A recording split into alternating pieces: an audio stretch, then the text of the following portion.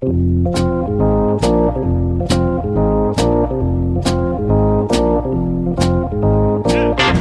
us a little bit about what you saw and being able to relay that message to Cora when you watched Kimbrel pitch and kind of help out so he wasn't tipping his pitches.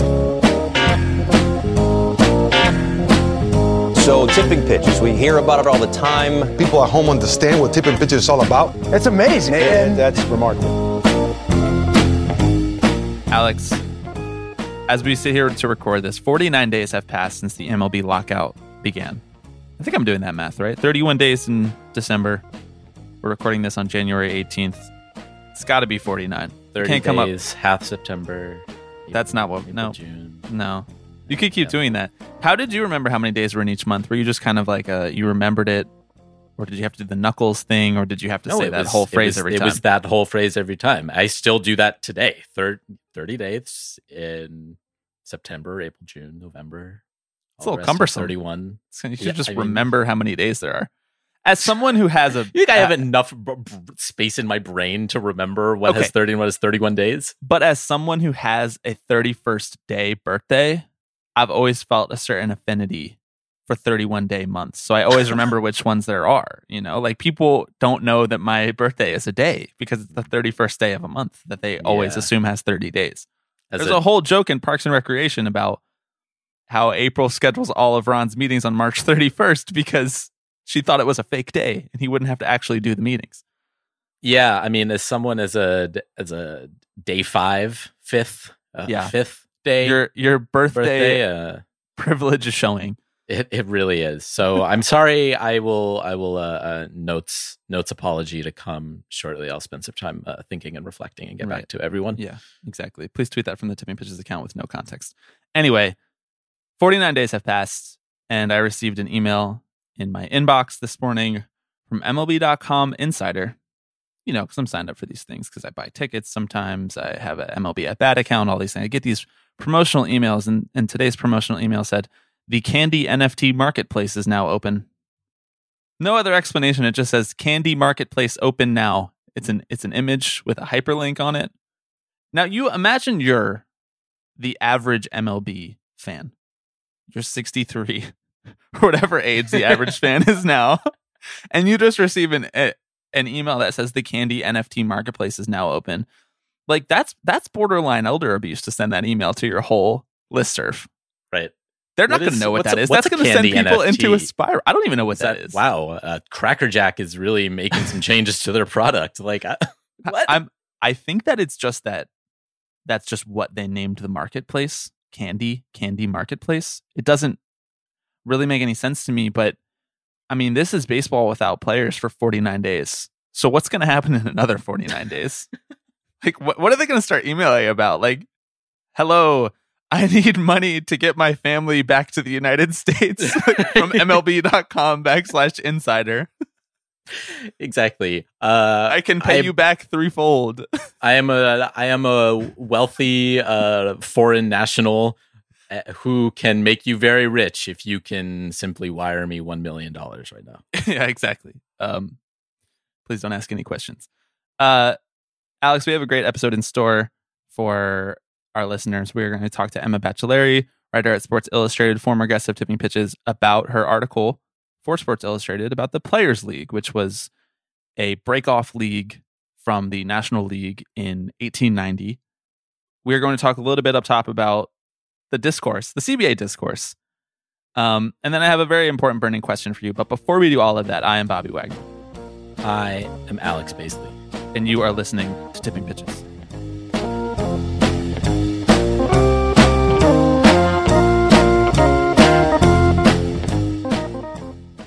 Alex, last week we drafted the least terrible owners in Major League Baseball. Thank you to Jake Mintz and Jordan Schusterman for participating in that exercise. I still feel pretty good about our team. I put out a poll on Spotify, which is a feature that you can do on that app, to see whether our listeners thought that we won or Jake and Jordan won. Now, obviously, this is a partisan poll because we're posting it. It's our podcast, so take it how you will. But we got 58% of the vote at time of recording. That's pretty good. That's a good margin. That's a landslide victory electorally. Well, I just went in and gave us a vote, so we're at 59% now. Oh my God. That's rigged. You're rigging the election. Are you even allowed to do that? We all get one vote. Stop the count. Stop the count right now. And that got me thinking. I earnestly want to ask you this question, and I don't want you to answer it as if you're Alex Baisley. I don't want you to answer it as a co-host of Tipping Pitches. I want you to answer it as if That's you're going like to be really hard. I have some bad news for you about both. You are those things. I want you to answer it as if you're like an alien come down to Earth, and you just get to observe this financial system of baseball. What do owners add? Because I got to thinking last week after we did all that research on owners and what they do and how they got their money, and I just kept coming back to the fact that like none of it really changes how any of the teams operate. Like none of their wealth, none of how they made their money, none of their personalities, none of that stuff really changes anything. So earnestly, I want to ask you, as someone who has to exist in a baseball landscape where everybody is like, yes, owners are a necessary evil. Why? If you were to be as charitable as possible to the billionaires that run this sport. Because ultimately the sport needs capital. And I mean, perhaps a little bit cynically, wherever there is labor, there is someone there who is going to exploit that or try and extract that labor. But even from a less leftist perspective, baseball teams, baseball as an enterprise is incredibly costly. And so I suppose there has to be someone in there who's willing to foot the bill. Now, nowhere does it say it has to be one person who's worth $5 billion who owns who owns a whole team, who has to underwrite all the operations. I think there are different models for it, but the only thing I can think of truly is someone has to pay the players, someone has to pay the concessions workers, someone has to buy the hot dogs and do deals, right? Someone's got to do deals ultimately at the end of the day. Oh man. Am I wrong? I really enjoyed watching you squirm while trying to answer that question. So then the implication then is that owners are the liaison between like banks and baseball then, right? Because the owners are not ponying up their own personal cash to buy these teams, with the exception of maybe Steve Cohen, who we talked about last week, put it on his Amex. But like most owners are not moving money from one fund from one account to another account to buy these teams. They're like taking out a loan. So the capital in late capitalism is typically coming from like Wall Street, financial hedge funds, banks, that kind of thing. It's all kind of centralized in a way. I guess I'm just curious because the reason that I asked this question is we're going to talk to Emma later in this episode, and it actually kind of was like you're describing back in the day, and it's not really like that anymore. So with what you're describing then is that the implication is that these banks only give these loans because they trust the billionaire at the helm of the organization. Then do I have that straight? Like they wouldn't just give a $4 billion loan to Baisley Wagner Productions LLC to buy the Mets. Even though if we bought the Mets and just left everything unchanged, it's not like the organization would go under. Right. Right? Right. Yeah. I mean, I think there's something to be said for keeping wealth in the hands of the wealthy, and recognizing that, overall, there is a small circle of people who would really be considered to own a baseball team. And that has to do with the money that they inherited, or the business that their great grandpa founded in 1790, or the connections that they've made today, how many degrees removed they are from Jeffrey Epstein, like all these things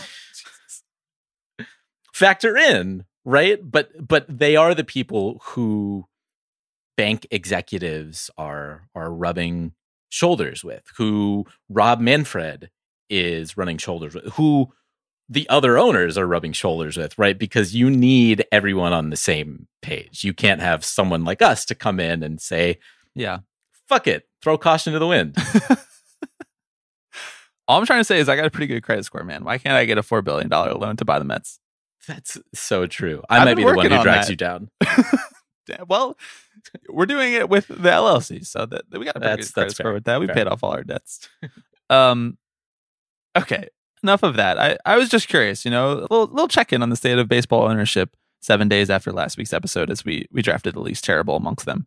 One more thing that I wanted to get to before we bring in Emma. I wanted to just kind of talk a little bit about the state of discourse around the CBA.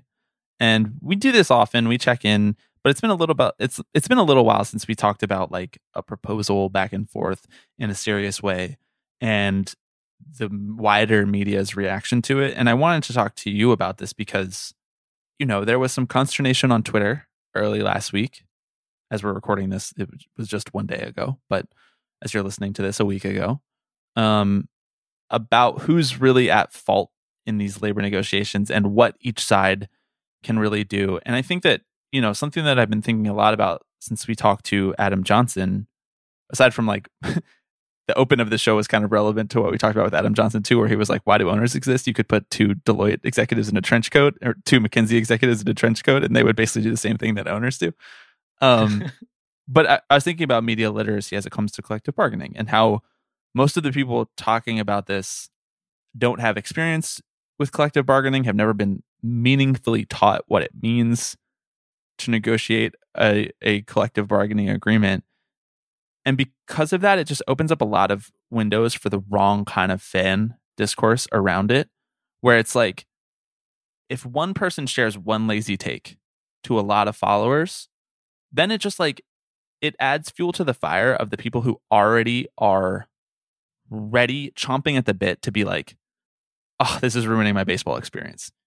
Do you know what I mean? Like the baseball fans who are like, I wish I didn't have to be inconvenienced by this, are then given carte blanche to be like, this is inconveniencing me, because they don't really understand how the process is working. And they don't understand that as fans, as consumers, they're not entitled to the labor negotiation. For whatever reason in this country, we know we're not entitled to the labor negotiation to be on the owner's side. Like no one would ever be like, I think Walmart should propose this to their workers. But a lot of people feel... You would be surprised. No, I mean, no one would be like, for the most part, no one would be like, Walmart is wrong for proposing X to its employees. Uh-huh. But a lot of people feel really free to be like, the workers should accept X. And the same dynamic plays out in the labor negotiations, where it's like, actually, it's on the players to solve this problem because we've already accepted and we're ambivalent about the fact that the owners are just going to like do whatever they do because they're like shadowy billionaires. Yeah. Well, I mean, I think it's, there are a couple things at play there, right? One is just the general decline in labor power in this country over the last like half century. And the fact that sports leagues have kind of remained a sort of bastion of labor struggle in a sense, right? We've had, there has been quote unquote labor peace for 25 years in Major League Baseball, but that's obviously has not been the case. There's been many a public fight, and that has existed in leagues elsewhere too. So like, and that leads into the second point, which is that the athletes are the visible ones, right? They're the ones who are out there on the field. And so it's very easy to point to them and say, well, why are they in the back room trying to hammer out a deal or potentially delay a season when they should just get their act together and play? And really, it reveals just kind of a general lack of critical thinking skills. Yeah. Like you kind Yes. of really only have to put yourself in the player's shoes for 2 seconds to really understand what's going on. Yeah. But I think a broader, like you said, kind of illiteracy, lack of holistic understanding of what happens in a labor negotiation has led to this moment where we are right now, where it's very easy to just point at both sides or point at the players at all and say that this is on them to get it together. I just think that the capital side has had like literally centuries to craft their argument against labor and do it effectively. And in the last 50 years, they've done an even better job of it. Like, it's been accelerated as you outlined. Like, labor is in a pretty bad spot in this country compared to where it was in the early 1900s and the late 1800s. And so often when fans are talking about like this consumer first vision, they don't even realize that they're kind of union busting. Like, they're kind of undermining the solidarity of the union that they're talking about. And I don't know. I just find it very frustrating. And this is why, like, when we were doing the CBA ABCs, one of the questions, or even when we were talking about the state of labor in baseball with Bauman, like, and the question of what would you give up was brought up. I think a listener asked us this question. What would you feel comfortable giving up?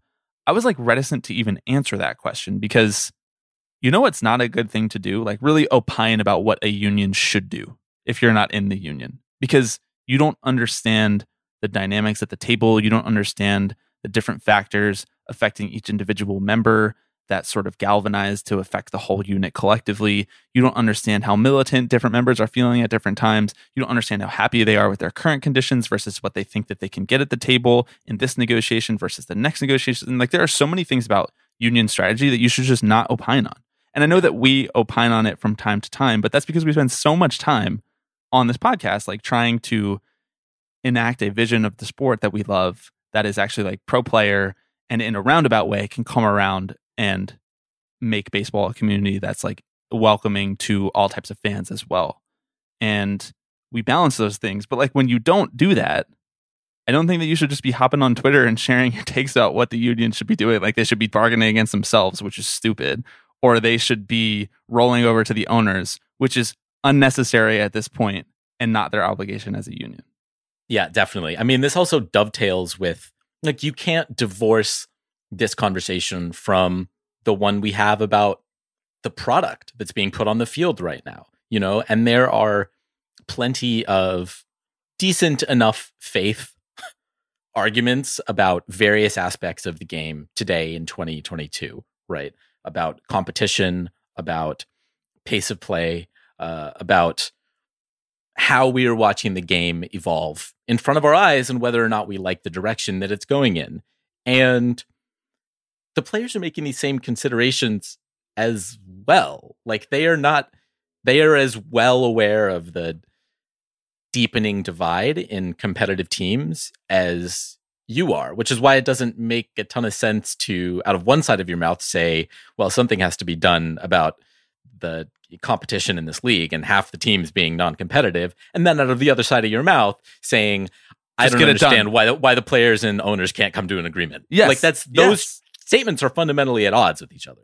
Yes. Thank you for distilling that. Thank you. Because I just don't, fans are not entitled to this negotiation. They're just not. And I know that's a hard pill for some fans to swallow because they just feel like baseball should exist as this public institution. But guess what? It doesn't. We gave that up when we let owners buy the teams. Like, that is what we gave up. Seriously, like that. Like, if baseball is not municipally owned, then we don't actually have a say in the fundamental economic structure. Like, you can stop buying tickets if you want, and you can completely boycott it. But at that point, who are you serving? You're not really even sure what that is for. There is no political compass here to your frustration over not agreeing on a CBA. I don't know.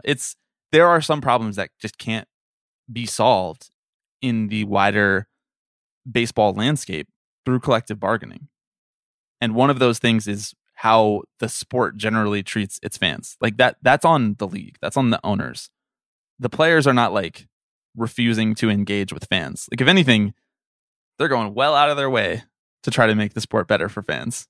I mean, I think where I come down on is I think it's more than okay and frankly admirable to admit that you don't necessarily know everything about the dynamics that are going on at the table right now. I certainly don't. I don't think you do either. Like you were just saying, none of us really do.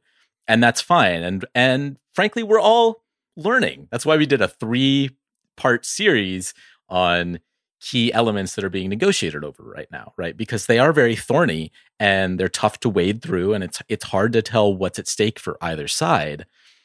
It's okay to want to learn more about these things but without you throwing don't your hands up. You don't have to just tweet through it. Yeah. Yes, I agree. And the last thing I'll say on this, and then we can bring Emma in, is that if you have a problem with how labor negotiations unfold, you don't actually have a problem with unions or how either side is handling anything. You just have a problem with capitalism. Like, capitalism is the reason that in the United States we have labor unions and labor law and collective bargaining. Like, this is the only thing that governs other than labor laws, which are pretty minimal. I don't know if you've heard about the whole fight for 15 that's been going on for 15 years and now actually should be like a fight for 25.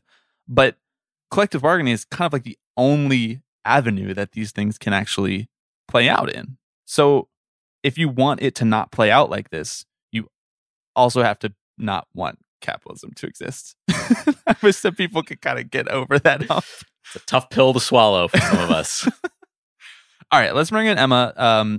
Like I said at the top, she wrote an article titled Solidarity and Betrayal, the Rise and Fall of the Players League. This was for Sports Illustrated. Well, the link will be in the description, but essentially it was about in 1889, a majority of the players in the National League, which was the main professional sports baseball league at the time, outside of the Negro leagues, baseball was still segregated.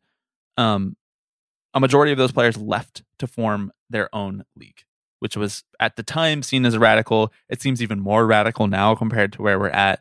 And Emma wrote about the history of that, what went wrong, why it only lasted a year, and the challenges that the players were facing that kind of pushed them over the hump to want to even do something radical like this. So we wanted to talk to her about it because obviously it touches on a lot of interests that we have here on the show. Yeah, it is as relevant as ever. Many of these issues persist today. And it was an example of players recognizing the power of their labor, right? This is one of the catalysts for this is the introduction of the reserve clause, which is passed in secrecy just a couple of years prior. And that, among other things, like effectively a salary cap and a tiered system of paying players, basically galvanized a majority of the game's stars to get together and say, hey, maybe there's a better way. Yeah. And they went out on their own. And it's a fascinating history lesson, to say the least, even if its success at the time was minimal. It disbanded after a year. It was a real fucked around and found out moment for those owners at the time. Yep. They overstepped their boundaries, but I don't want to spoil too much of the conversation because Emma details it very well, and it's a great conversation. So let's get to that conversation with Emma Baccellieri of Sports Illustrated. You know, every Southern belle is Mississippi queen, down to the Mississippi, down in New Orleans. I said, hey. Okay, we are once again joined by Emma Baccellieri, writer at Sports Illustrated, now two-time Tipping Pitches guest. Hi, Emma. How are you? I'm good. How are you guys? Doing okay. You wrote an article that set off the Tipping Pitches radar. It has solidarity as the first word of the headline. Solidarity and Betrayal, the Rise and Fall of the Players League, an article for Sports Illustrated, which of course is in the link. The link is in the description of this podcast if you have not read it and you are listening at this point. It's about the formation of the Players League in the 1880s. And we wanted to talk to you about that because it obviously comes at a time when a lot of people are talking about labor and solidarity and what it looks like to kind of divest from ownership or imagine a world without ownership. But first and foremost, I wanted to ask, what was the implication? Like, what got you thinking about the Players League? It's not something that we're really always talking about in the context of modern labor landscape because so much has changed about the game and finance since then. So what really set off your radar for this story? Yeah, so the Players League, which was 1890, so yes, far before anything with modern baseball was on the radar, was something that I learned about a couple of years ago, actually. I think when I was looking at Baseball Reference and saw this league pop up with really old players and names, and clicked on it and was like, this is really interesting. I can't believe I've never heard of this before. And like went down the Wikipedia rabbit hole 2 a.m. and was like, oh my God, this is the coolest thing ever, a player-led league. Like someone should write a book about this. And then I looked it up and someone had written a book on it, and I ordered the book and then kind of just forgot about it for a long time. And then this winter, it's kind of a perfect time to come back to it, where it's like, oh, like not only should you read that book, you should maybe write something about this yourself, with this moment for just big questions about labor and about just envisioning what baseball can be and what that relationship between players and owners looks like and has looked like and could look like in the future. Like this was it seemed like kind of a perfect time to go back to it. So read the book, called up the guy who wrote the book, who's a professor at Point Park University. His name is Robert Ross. Very good book. I recommend it. And kind of just went from there. I imagine it's a little harrowing writing an article about anything that really happened pre-internet, but like 1890, as you said, that's especially for a topic that has, I think, relatively limited scholarship on it, right? As you mentioned, there's a book or two about it. There's a Wikipedia page, but by and large, I think it's there's John Thorne's email address. Right, exactly. The walking encyclopedia of baseball. But by and large, I think it's kind of something that, as I think Bobby and I can attest to, has escaped the minds of many modern baseball fans. So, kind of, what was this process of researching it like, and was there anything that kind of struck you as you were digging through it, as you were digging through the dynamics of the kind of player ownership battle? Anything that stuck out as particularly relevant today? Yeah, I mean, as you said, it is very hard to research. So the two big things you said: John Thorne's email address, MLB's official historian, for those who don't know, who is a tremendous resource about literally anything. It's crazy to me what he can bring up off the top of his head. And then the one book that has been written about this, those were both like phenomenal resources that I don't think I could have written much about this without. And apart from that, some digging in newspaper archives, although that was fairly spotty and hard to figure out. Some things at the Hall of Fame. But really a lot of it was John Thorne pointing me in the right direction. And then what was put together for the book that Rob Ross wrote. But I think the biggest thing that stood out to me in all of this was just how timeless a lot of these dynamics are. And obviously that's not just baseball. Like, I mean, it's timeless as a larger labor dynamic between workers and management. But it really is remarkable to me how much of this, when you're looking at the moment that players decided to break away, that the system for baseball they felt wasn't tenable in terms of how owners were running things. They felt the owners didn't care about the long-term welfare of baseball. They felt that, they were being treated fundamentally unfairly and that ownership was greedy. Like, a lot of these statements certainly felt like they could have been made at any point until the reserve clause was eliminated after Curt Flood. So that's any time for the next, 70, 80 years. But a lot of the bigger, less specific things could be said right now. And that's just really, really striking to me, how much of this is, if not the same in its details, like the same in its sentiment, and just really how much of this has stayed the same for over 100 years. Yeah. There was a quote that really stood out to me, right? It goes, "There was a time where the league stood for integrity and fair dealing. Today it stands for dollars and cents. Once it looked to the elevation of the game and an honest exhibition of the sport. Today its eyes are upon the turnstile." Wait, are you sure you're not reading the transcript of when Colin McHugh came on this podcast a year and a half ago? Was that John Montgomery Ward in 1890 or the MLBPA last week? I don't know. Right. There's literally, I think it was Evan Longoria that had an Instagram post that is like almost word for word the modern tweak of that from 2020, the conversation about starting back up. But yeah, it's crazy. Like, that's exactly what it is today. I mean, I think it's kind of humbling to see how little has changed. It's like, you could kind of read it one of two ways. Like, it's either humbling and like, we know what the fight is going to be, right? Or it's like kind of like dark, because the more things change, the more they stay the same. There are always these sort of existential threats facing baseball from, its financial system and how it's chosen to run itself. If you could take us back a little bit through how the Players League started, and for those listening who might not have read the article yet, what was sort of like the catalyst, like the push that was like the players have made the decision that they really think that this is their best course of action? Like, how did it get so bad? Because I think for the modern listener, like for the modern baseball fan, they can't imagine baseball players ever trying something like this because, they are so much better compensated, even relative to the rest of society, than players were back in the 1880s and 90s. Yeah.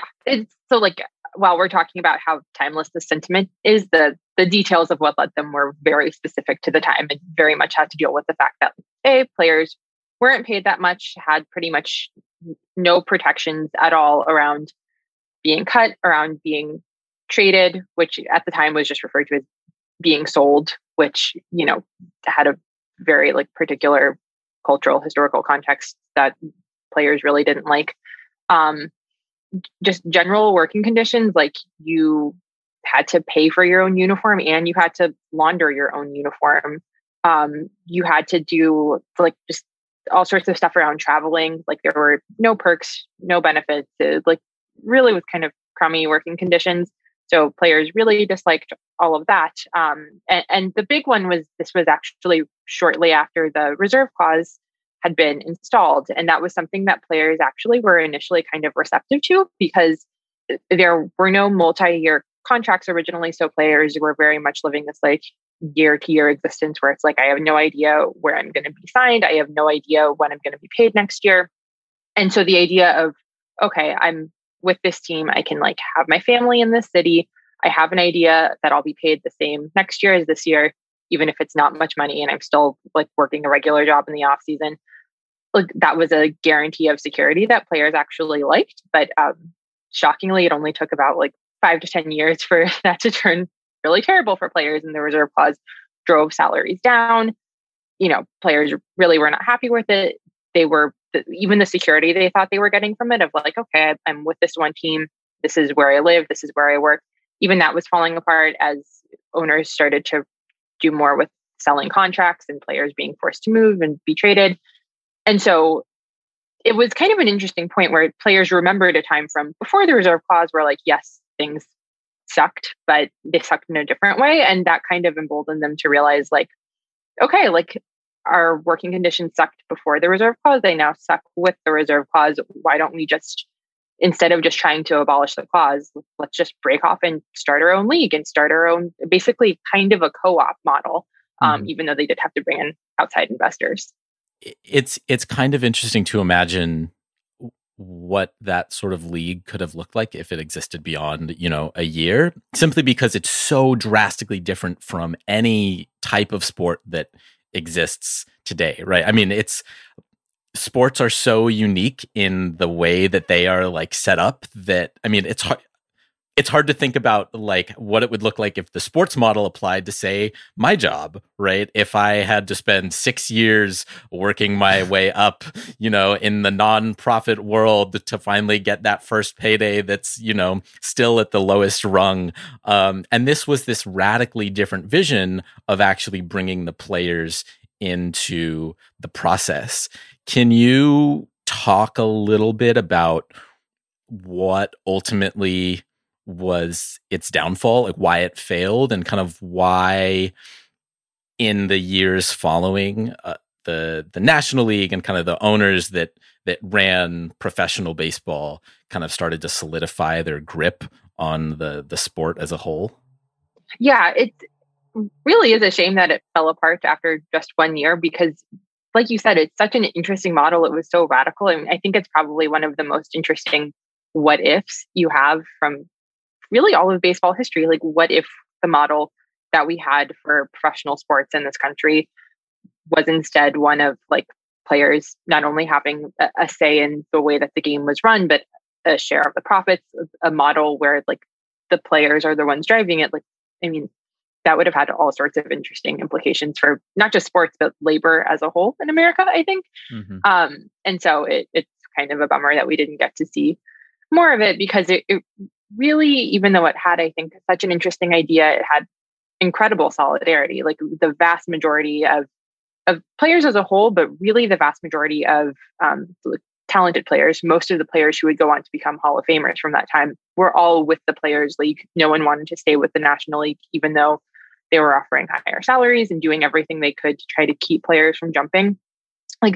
So many of them really believed in this ideal and really stuck together and had a chance to make it something great, I think. But, what ultimately doomed it was the fact that they did have to bring in these outside investors because they had no money themselves because they'd been paid so poorly before.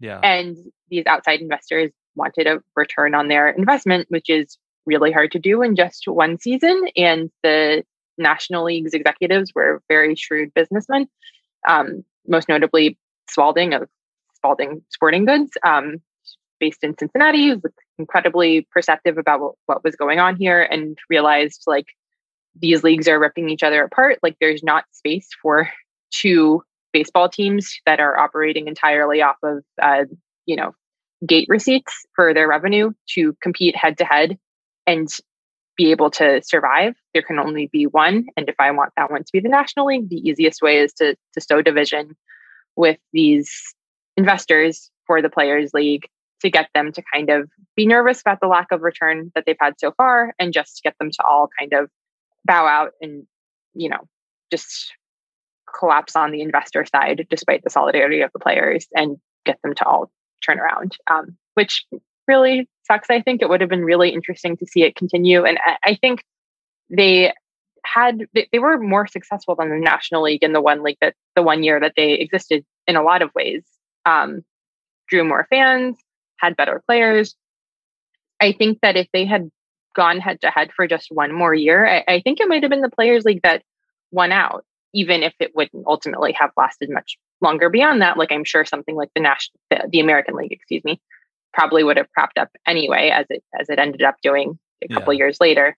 But it's just fascinating that it also feels like a pretty damning bigger statement about like the presence of capitalists and investors in any sort of, collectively minded social cause like this. But yeah, the investors brought them down and that was it.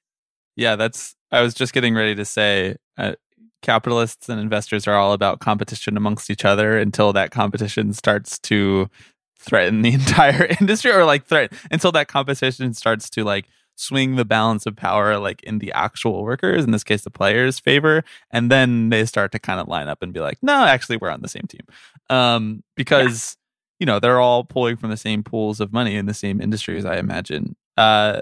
So that's kind of what went wrong, right? Like, is that these outside investors, they wanted a demand, but I'm wondering, like, they demanded a return on their investment too quickly. And you can say maybe that was because that's like that's foolish or wrong-headed at the time. They should have like waited it out and it could have been a much more lucrative thing for them. But I'm wondering if you imagine that if it could work now, like, given that there are so many different avenues for capital to come in and like invest in a new like startup idea, do you think that it has a better or a worse chance of succeeding now? Because on one hand, like, yeah, there is more capital coming in from different places into the sports industry, and we understand it better as a way that it can make more money with like TV rights and how much technology has changed.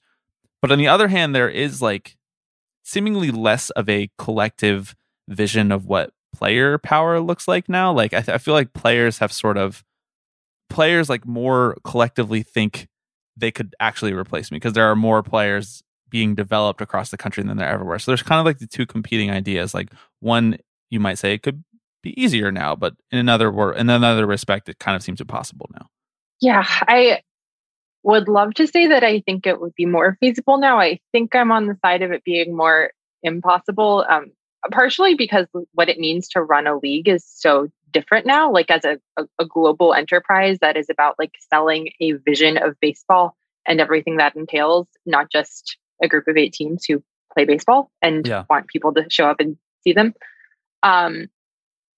But yeah, it is really interesting because it in some senses, I think, players have a much more direct connection to fans with social media, with the way that like personal brands exist. And I think that's interesting for what it means for someone to want to support the players and the idea of players coming together and forming something on their own. And the idea of baseball being the players, not being the league, if that makes sense. I think that's very powerful and in some ways much more powerful now than it was then. But at the same time, the question of how you harness that power and what it means to like assemble a league with that, where you have like a fair democratic process for players and you have some sort of external way for investors to be satisfied without being unnecessarily extractive, seems just kind of, unfortunately, probably destined to fail, although maybe I'm being too pessimistic there. Well, it's also worth noting that this Players League happened before the antitrust exemption was a thing too. So there are all kind of different legal challenges that like the league would have in its arsenal now that it didn't have sort of like structurally built in at the time. Like MLB is a much more entrenched institution than just like the National League was back in the 1880s. Like it's gone through this evolution. It's thought of all of the different Players League level problems that could kind of crop up, and it knows what to do. It has an action plan for all of this. The legal challenges alone, you're right. Like, for this to actually happen would require a very different world than the specific one we're living in right now, because you're right. Although the antitrust exemption hasn't been like meaningfully challenged in court in a while, and it would be incredibly interesting if something like this was what provided that challenge, but probably not going to happen. I mean, if there are any players listening, if any top 50 MLB players are listening, Tipping Pitches endorses you being the one to challenge it in this way. Well, please take it to the Supreme Court. I would love to see Colin McHugh and Sean Doolittle in 3-piece suits in front of the Supreme Court making the case for this. I mean, in 1994 there was kind of a more modern example of this with the United Baseball League, right, which was going to be commissioned by one Curt Flood, who may have heard of him, listeners of this podcast, and it never got off the ground because I think, as you were alluding to, Emma, baseball, or Major League Baseball, the organization had just grown too massive for there to be any real reasonable competition facing it, right? I mean, at that point, the United Baseball League was like trying to negotiate a deal with what would become Fox Sports, which had no interest in kind of a fledgling little league off on the side, right? So, but why is it, do you think, that in this kind of span, in the 100 years, I guess, that followed, I mean, the reserve clause itself it doesn't end up being toppled until 1972, right? I mean, some 80 plus years after this Players League, after the players have recognized that the reserve clause is an inhibiting factor to their livelihood, right? So what do you think it is about this specific moment in 1890 that precludes players from maybe trying to go after something like the reserve clause or their broader, more livelihood in any sort of meaningful fashion for decades to come? Yeah, it's a really good question. And I think there are a couple of things that lined up. I think in the immediate aftermath of the Players League, one thing was just how hard they were struck down, which was that, they had this big, ambitious scheme. And a year later, not only had it collapsed because their investors sold them out, but teams then took all the players that had been in the National League in 1889, before the Players League. In 1891, they were right back under the same reserve clause. They went back to their original teams. Most of them, their salary then went down as a way of kind of like punishment, which is like not only just a really terrible working condition in general, but like super personally demoralizing, I think. And so for that generation of players, I think you had that effect of seeing what happened when you tried, seeing just how immediately it was struck down, how it wasn't something like, oh, well, like the effort failed, but we still got X, Y, Z. It was like the effort failed. And now not only are you back where you started, you're actually kind of worse off. And then, you had some like very small attempts at not quite unionization, but of forming another organization like the Brotherhood of Professional Baseball Players, which was what preceded the Players League, of just kind of an organization that gave players a voice, but wasn't a formal labor union. A far better name than the MLBPA. I just want to say that too. It really is. It super is. They should go back to that. The Brotherhood. There was one brief attempt in like 1905 after League had come on the scene. You had another one like right before World War I, and none of those really worked until they decided to like fully see it as a union, until you had like Marvin Miller step in. And that's of course decades down the line. I think it was a combination of like the players in the immediate aftermath being kind of really burned by it. Then you have these failed attempts to do a kind of a halfway step of like, let's organize, but let's not actually unionize, and realizing, no, you need to go all the way. Like the half measure is not going to get you anything here. And then I think just like the right people in Flood and Miller together. But yeah, it is really crazy that you could take a step that drastic in 1890 and then have basically nothing else until, the late 1960s. It's when I was reading about the Brotherhood of Professional Baseball Players and they weren't considered an official union, it's like kind of more like a trade association, I guess. Like they don't have the right to collective bargaining the same way that a union would, but they can kind of like organize the workers in like a wildcat way, or like they could just choose what they do. Like they don't have the protections, but also like what are the owners going to do if all the players stop showing up? So they were considering a strike, and they were considering the Players League, and they ultimately went with the Players League. And like you said, Emma, it got shot down, but it did kind of remind me a little bit of like Advocates for Minor Leaguers, or, more than baseball, like these outside sort of organizing forces that speak on behalf of some of the players and are advocating for better conditions, even if right now they don't have the legal protections that a union would have to actually demand those better conditions or bargain over those better conditions. I mean, I think that we're kind of like at a similar moment in the baseball landscape. Like there is a lot of rancor and like a lot of, transformational energy among players, even if like it's sort of like entrenched at the MLB level. I think nationwide and like baseball as a larger umbrella, I think we have like a similar level of energy and engagement about making conditions better for minor leaguers the way that they had to do for major leaguers over a century ago. Do you see a connection like that, or am I imagining it because that's all we talk about here? No, I think that's completely true. And I think a big part of that is like one of the first things the Brotherhood did was organize fundraisers and like benefit plans among themselves, like mutual aid. For the biggest one was players who were injured or sick. Like it used to be, if you got hurt, you wouldn't get paid for any games you missed. Like it would just be like, hopefully you'll get healthy again and come back, and then you'll get paid. But until then, like tough luck.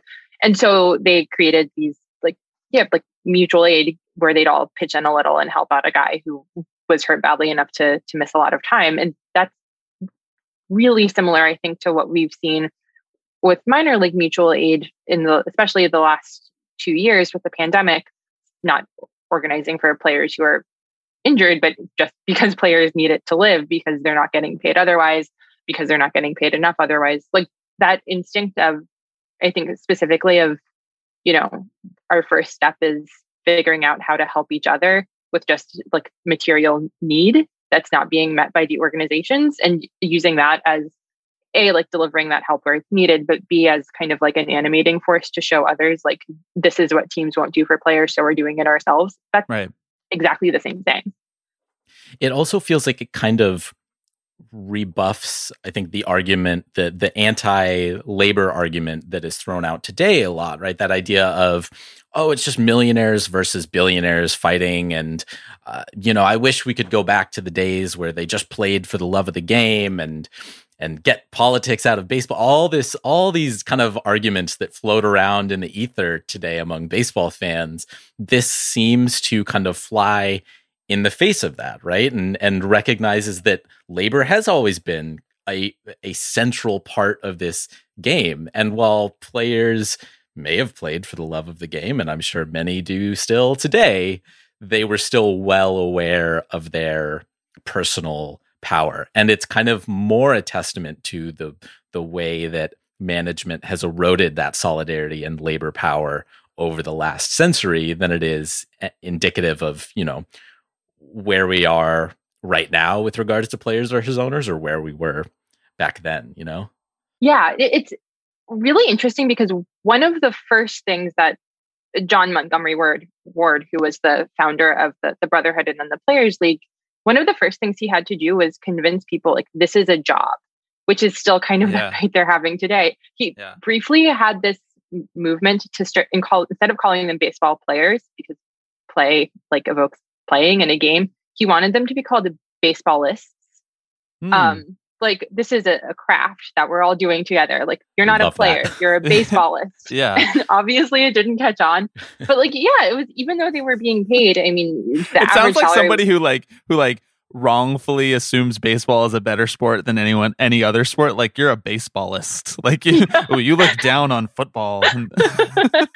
Like, yeah, you're prejudiced against other sports. Yeah, exactly. Exactly. But yeah, like it was fighting that same battle. Like the average salary was like $1,800 a year at one point. Like certainly not millionaires versus billionaires, but it was very much of like, this is work. Take it seriously. Like you are labor, and everyone should see us as labor. And like, yeah, that's been a huge part of it from the beginning.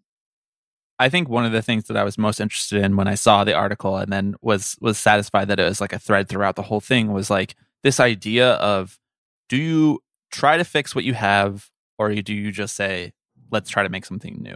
And this is such a theme throughout all of like every socio-political institution. It's like, do you try to reform from within, or do you just try to say, I think we would be better off starting from scratch and setting our own terms and seeing if we completely fuck it up like the people before us completely fucked it up, and just knowing, like having the peace of mind that, hey, we tried something radical and we tried to change something.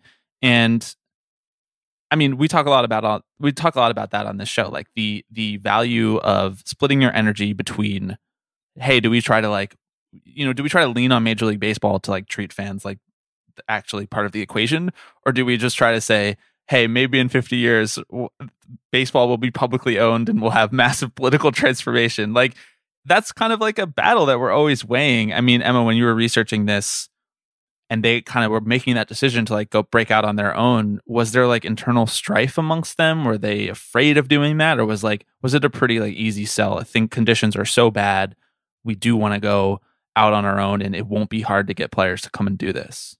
It was a weirdly easy sell, it seems like, which is, I mean, yeah, as you said, that feels totally crazy today, where just the idea of imagining something feels like such a big step, like to think like, oh, like a better system could potentially exist. Yeah. It feels like a radical, crazy thing to say out loud.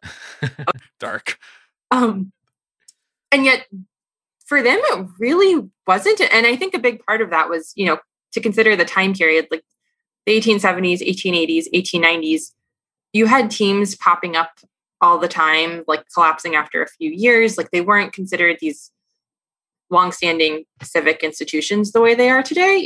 Like a team would exist for a couple of years and then it would go under, and then maybe a different one would pop up in its place. You had the American Association as another league that was operating entirely.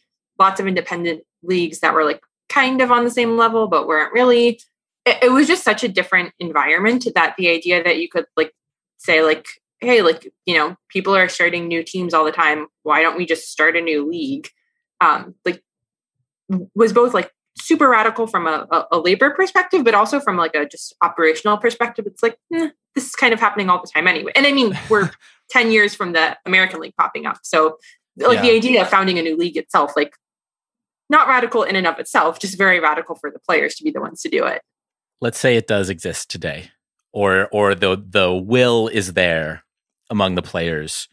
Who is going to be the one leading that charge, do you think? In your, I mean, we are just spitballing here, but like, who's going to be the guy that is going to rally the players to say, you know what, it's time for us to stand up and fight back? Or maybe who is the one who the players would place the most faith in to kind of lead this action?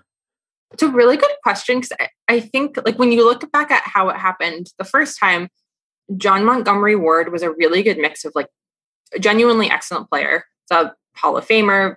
He pitched the second perfect game in baseball history. But just like a really good teammate who was really well respected by everyone who played with him. Like, and also was someone who had been, even as one of the better players and one of the more highly paid ones at the time, was one who had been like walked all over earlier in his career. Like before the reserve clause, he was actually on a team where the owner, it was like the end of the year, they clearly weren't going to win the pennant. Owner wanted to save some costs, so he cut the entire team, the day before their final paychecks were going to be sent out, and just like forfeited the last 5 games because he was like, oh, like they'll all be back next year, but I can't pay you for these games, so we're just going to forfeit them all. Bye. Like, that sucks. Wow. Yeah. And so like someone, I feel like that's a good mix. Like someone who has been like, can see how this system can like really mess you up, but also is genuinely good and is as a player and really well respected and a really good communicator who is a great writer. So I think if it's not too obvious to go with someone who's currently on the executive subcommittee and therefore kind of in this role already, I feel like Andrew Miller is a really good fit for it. Oh, interesting.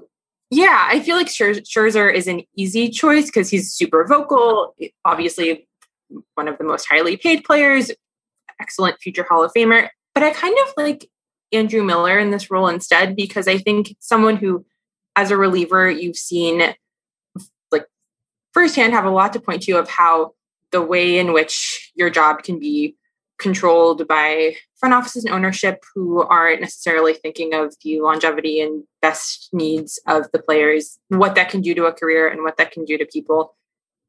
Very effective communicator. He's done a lot of this front-facing work for the union and seems to be, by all accounts, just like pretty beloved, and lots of people are a fan of him.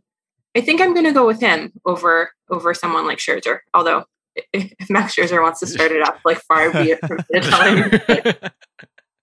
I will watch Max Scherzer pitch to any human being anywhere, so long as he is revved up and ready to roar. We can't let you get out here without talking about the proposal after the 1888 season, where there were like different tiers of players, like graded from A through E, and the A players would only be able to receive a maximum of $2,500, while the E grade players could only receive a maximum of $1,500 and would have to work as groundskeepers or ticket takers. Was that kind of one of the bigger revelations for like, okay, collective bargaining has come very far since then for you? Imagine walking up and Max Scherzer is taking your tickets. Or I guess in this case, it's probably more likely to be Andrew Miller taking your tickets. I mean, we're like 3 years removed from when, I don't know why I'm blanking on his name right now, the relief pitcher who turned into a starter for the Twins, who was driving Uber, and that was like that was like a social media marketing. Yeah, Randy Dobnak. Randy Dobnak was actually working a second job. It just happened to be for a tech company, a tech rideshare company, not for the Minnesota Twins. It's just such a ridiculous idea that it just perfectly put it in context. This idea that not only would owners want to be so cheap as to install this like very regimented system, but like if you're not considered a good enough player, like we'll take all of your labor no matter what it looks like. It's just wild, right? It's like Andrew Miller having to like log stats in tape like over the off season, like that would be the 2022 equivalent.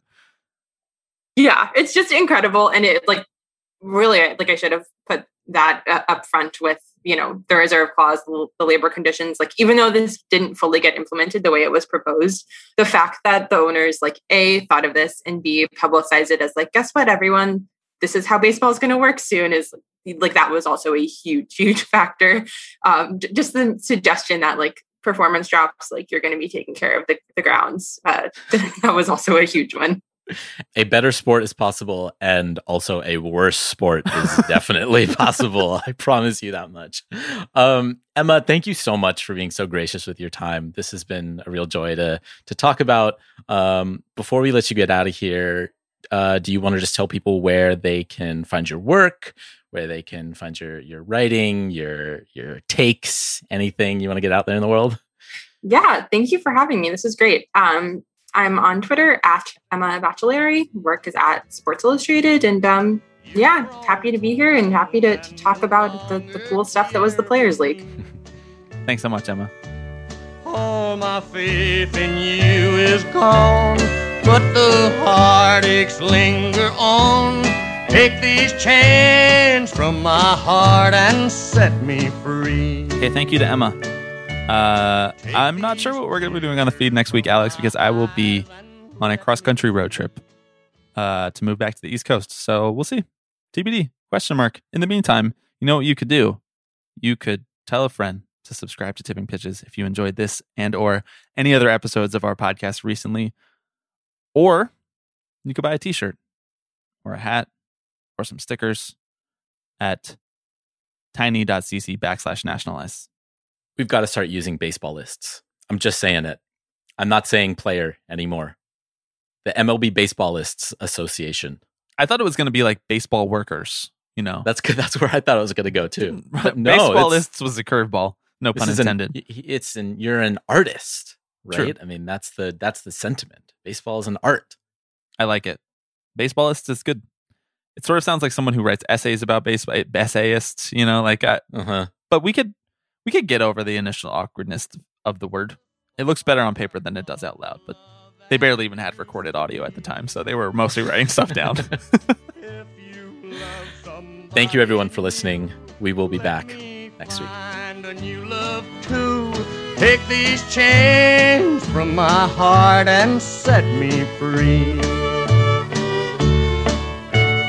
Hello, everybody. I'm Alex Rodriguez. Tipping Pitches. Tipping Pitches. This is the one that I love the most. Tipping Pitches. So we'll see you next week. See ya!